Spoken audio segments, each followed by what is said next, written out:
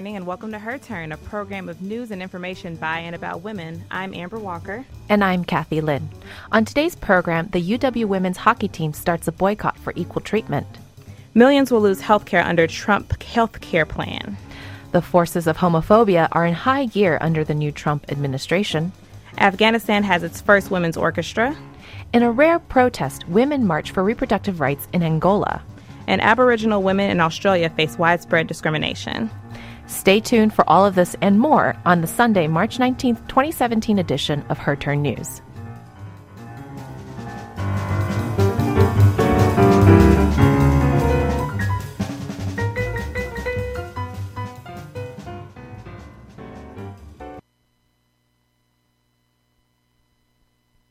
The United States women's hockey team will boycott the International Ice Hockey Federation's World Championship tournament this month if they do not receive increased financial and training support from USA Hockey, the sport's governing body.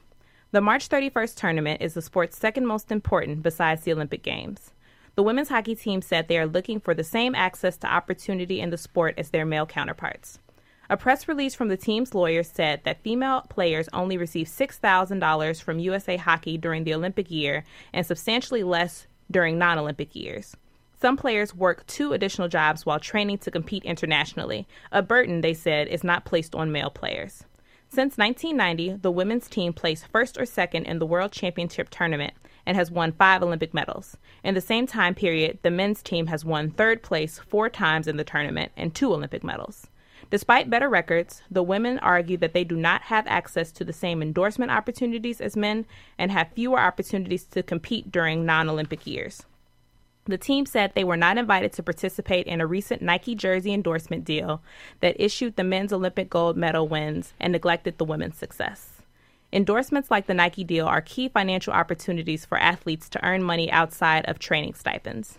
In addition to increased financial support, the women's team calls for USA Hockey to increase training and development programs for younger athletes. The governing body just invested $3.5 million in the last 2 years to update facilities for its National Team Development Program, which recruits and trains teenage hockey players for competition in the NHL or Olympic Games. There is no equivalent program for women. The women's team said it's their duty to younger generations of hockey players to call for increased support of the sport. USA Hockey said in a statement that they are committed to developing the sport for men and women, and it is not the duty of the body to employ athletes. Recently, there have been a slew of scandals involving the handling of sexual assault within the USA Olympic gymnastic teams. New reports show that more than 80 women's experiences of sexual assault are tied back to an individual doctor who traveled with the Olympic women's team between the years of 1997 and 2005.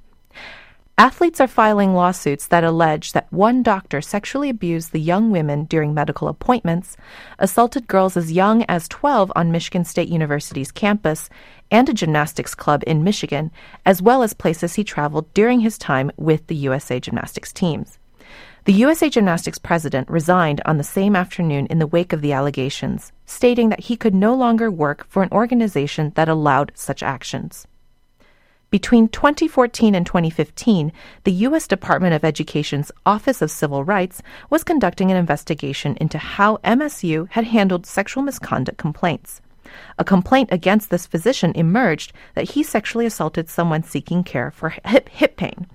Other officials within the university deny these women's claims, and the physician himself has not pleaded guilty of any of the charges.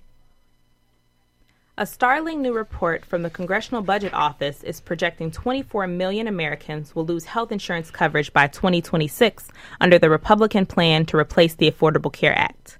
14 million people will lose health insurance in the next year alone. While the White House rejected the CBO's findings, Politico is reporting the White House's own analysis predicts 26 million people will lose coverage under the bill over the next decade. The CBO also found that premiums would initially skyrocket for some Americans under the Republican plan. The agency said a 64-year-old making around $26,000 a year would see their previous premiums jump 700% from $1,700 under the Obamacare to over $14,000 a year under the Republican bill. According to the CBO, the bill would reduce the deficit by $337 billion. But one of the biggest beneficiaries of the Republican bill would be millionaires. According to new research by the Tax Policy Center, people in the top 0.1% would get a tax cut of about $207,000 under the plan. U.S. House Minority Leader Nancy Pelosi accused Republicans of attempting to push through the biggest transfer of wealth in the nation's history. The CBO has reported that the Republican bill pushes 24 million people out of health care, off of health coverage. This is a remarkable figure. It speaks so eloquently to the cruelty of the bill that the Speaker calls an act of mercy. I don't know if he thinks it's an act of mercy to all the people who will lose coverage, to people who will lose jobs, to the hospitals that may have to close down, especially in rural areas. I don't know if he thinks it's an act of mercy to people on opioid addiction and other addictions who are looking to Medicaid as an answer, as many of the Republican governors have spoken to. This is, okay, so they're taking 24 million people, pushing them off their coverage. And as they do so, they are implementing the biggest transfer of wealth in our history. $600 billion going from working families to the richest people and corporations in our country. Elizabeth Benjamin, Vice President of Health Initiatives at the Community Service Society of New York and co-founder of Healthcare for All, discussed the issue on Tuesday's Democracy Now! I mean, it's simply devastating for low-income people and for working people. What they're going to do is rob $880 billion from the Medicaid program. They're going to rob $673 million in tax credits and subsidies from middle and working income people and pay for tax cuts to the very wealthy in the order of around $600 billion. So it's just, these are extraordinary numbers. I don't think people understand that 41% of the people on Medicaid are children. The remainder are elderly, people with disabilities, and very low-income wage earners. I was helping a woman recently who used to work in a very high-end department store, and now she got a bad knee from standing up so much in her department store work, and then now works in a coffee shop. And she makes around $16,000 a year. She's on Medicaid. Medicaid has saved her life. She's been able to get the treatment for her knee, and she's been able to keep working. She's in her 50s. If she is going to go from having free health care on Medicaid that's helping low-wage workers to a $16,000 health insurance plan. It's insane. And you can't afford, basically, to pay what you earn. However, wealthy people will be getting an incredible tax cut. So the Peterson Institute for International Economics just released a statement saying people who make $1 million will be getting a $12,900 tax cut, while the people who are earning $26,000 who are older will be getting a $12,000 insurance rate hike. This is not fair, it's not right, and it's unethical. Democracy Now! Can be heard 5 days a week on WORT and all the time at democracynow.org. Women in the financial industry are up to 27% more likely to be fired than men, despite the fact that men tend to engage in 3 times as much misconduct. The research published by the National Bureau of Economic Research suggests that that financial firms discriminate against women by imposing harsher punishments for missteps. Wells Fargo ranked the lowest, followed by SunTrust Investment Services, Morgan Stanley, Bank of America Investment Services, and JP Morgan Securities. The paper, titled When Harry Fired Sally, looked into possibilities of female advisors engaging in more harmful behavior and performing less productively than male advisors, which would cause more women to be dismissed. However, the report instead found that men not only engage in more misconduct, but they also tend to repeat their offenses, and women are just as productive as men. Moreover, male executives inflict more severe punishment on women and tend to hire fewer females with such a record. Women face harmful gender stereotypes that perceive them to be either too tough or too soft for work. On the other hand, the male-heavy financial industry has a culture where men are forgiven more generously because of a shared notion that boys will be boys.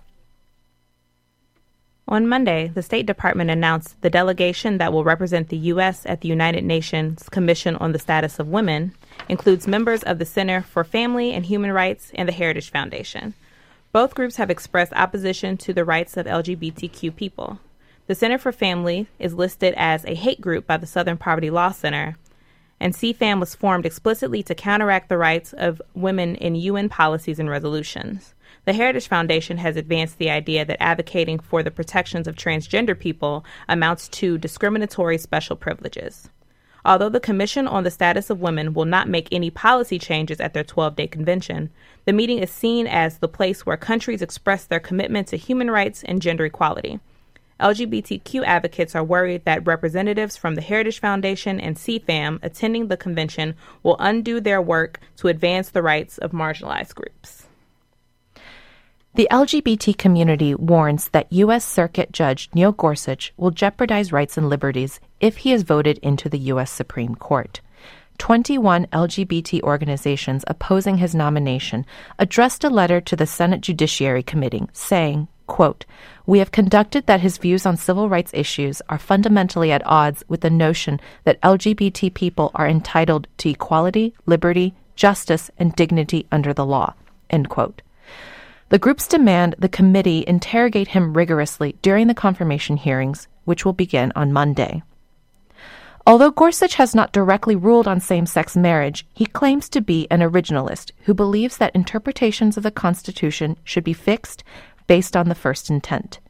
This view leaves the LGBT community in doubt that their rights would be protected. In 2005, he wrote a National Review article criticizing American liberals for seeking advancements in courts, indicating his dissent over same-sex marriage.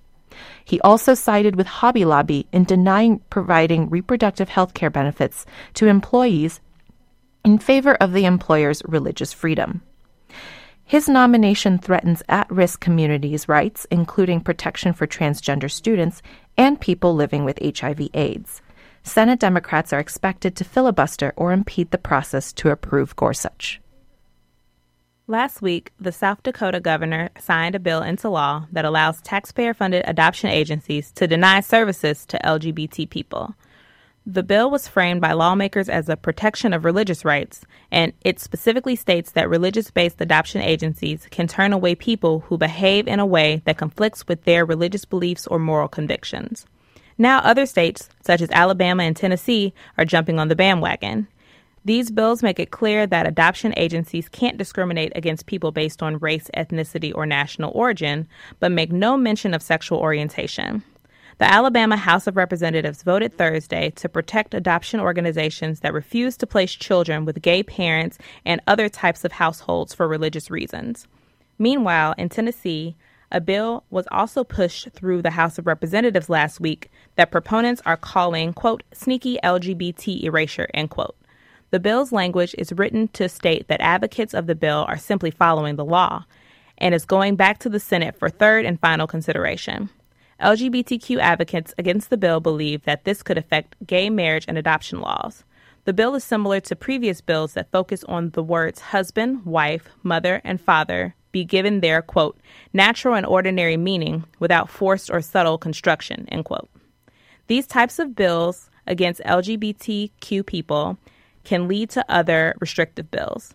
For example, Kentucky schools may soon have a license to discriminate against LGBTQ students.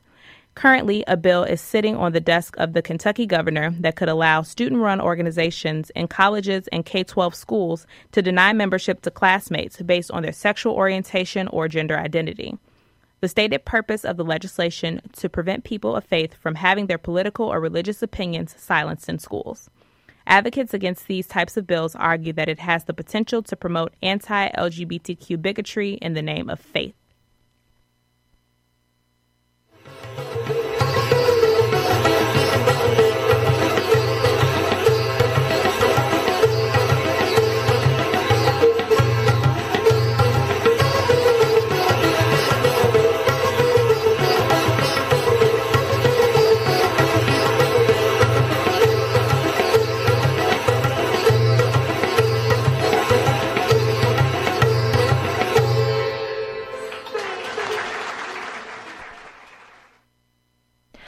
Progress towards gender equity in Saudi Arabia, a nation that regularly scores poorly on gender rights, is never straightforward.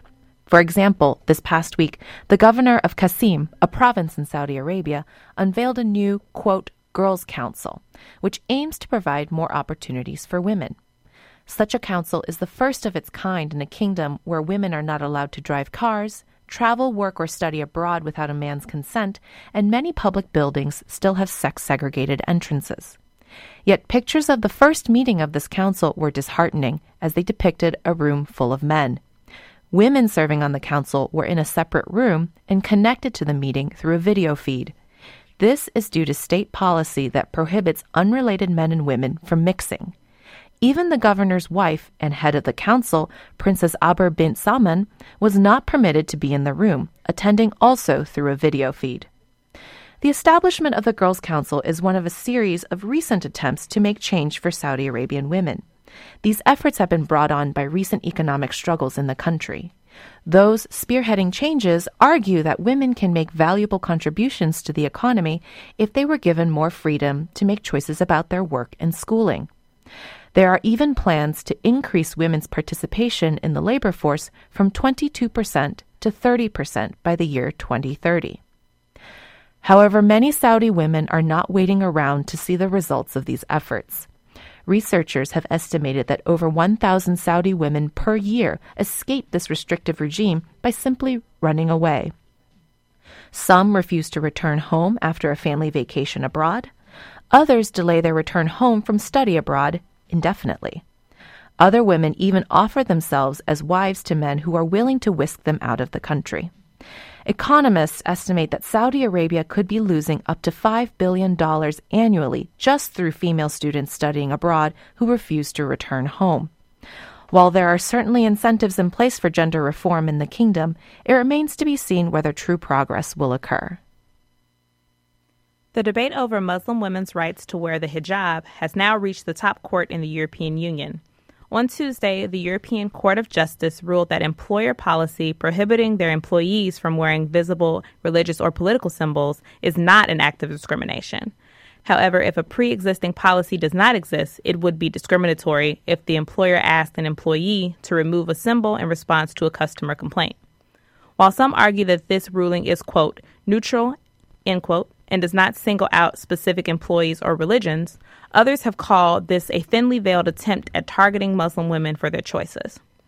The rulings came in response to 2 cases of Muslim women who were dismissed from their jobs for wearing a hijab. In one case, a woman was dismissed under a company's existing policy and thus was ruled as non-discriminatory. In the second case, the woman was dismissed after a customer complaint, which was ruled as discriminatory. Many have spoken out against such a ruling. They argue that asking a woman to take off her hijab is a fundamentally different request from asking one to take off a cross pendant. Such a ruling effectively forces Muslim women to choose between their religious and social identities and their ability to work. As former UN Youth Delegate for Belgium, Warda El Kaddouri writes, quote, the ECJ has chosen to protect companies instead of citizens, end quote. And Nadia Kadishi, a member of the Forum of European Muslim Youth, questions, why must the visibility of Muslim women be criminalized? Over 1 million Muslims in India signed a petition to ban the triple talaq, a process outlined in the Quran that enables men to divorce their wives by uttering the word talaq 3 times. Opponents to triple talaq said the practice destabilizes married women when their husbands declare divorce and force them out of their homes without the 3-month introspection and counseling period that the Quran calls for. Reports also state that in recent years, men have declared talaq via email or text message. Although India has one of the largest Muslim populations on earth, it is one of the few remaining countries that has not outlawed this practice. In the majority Muslim countries of Pakistan and Indonesia, triple talaq has been outlawed for decades. The petition to outlaw triple talaq was started by a political organization dedicated to Muslim outreach that is linked to India's Prime Minister. Despite support to end triple talaq, those who support the practice argue that spousal killings may increase if men do not feel they can easily divorce their wives. Afghanistan remains one of the most difficult places in the world to be a woman. although the country has taken steps to advance women's rights, according to the special representative of the UN Secretary General for the country. The government recently launched a plan that recognizes women as key economic actors whose contribution to the country's future is important. Jocelyn Sambara of UN Radio's Gender Focus has more. 16 years ago, the Taliban ruled Afghanistan with an iron fist, depriving people of their rights, freedom, and dignity, the chair of the Council's Independent Human Rights Commission said during the Security Council monthly debate on the country. Women were lashed in public, schools and offices were closed to them, and they couldn't go shopping without a male family member accompanying them, Seema Simar said. Today, more girls have access to an education. They make up 30% of the 8 million children now enrolled in school. Afghan authorities have also made efforts to advance women's participation in public life. Here's Ms. Samar of the Afghan Independent Human Rights Commission. The government has taken concrete steps in giving women the opportunity to apply for high office, and the number of women on the key cabinet and government position has increased. Women are striving for equality, justice, recognition, and meaningful participation in government, and they have had some success. But despite all the advances made, she deplored that women are still not treated equally. Women are victims of violence, and it remains a very sad story of our time. Violence against women is committed at home, in the society, and by terrorist groups in very barbaric way.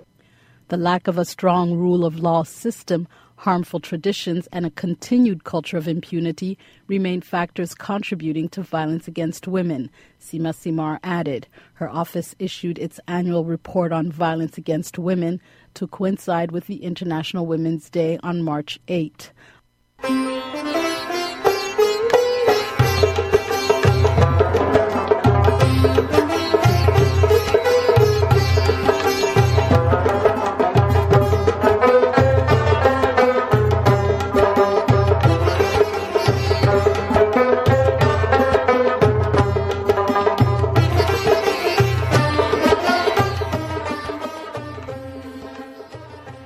Zora is Afghanistan's first all-female orchestra, the first to learn music in the country in over 30 years.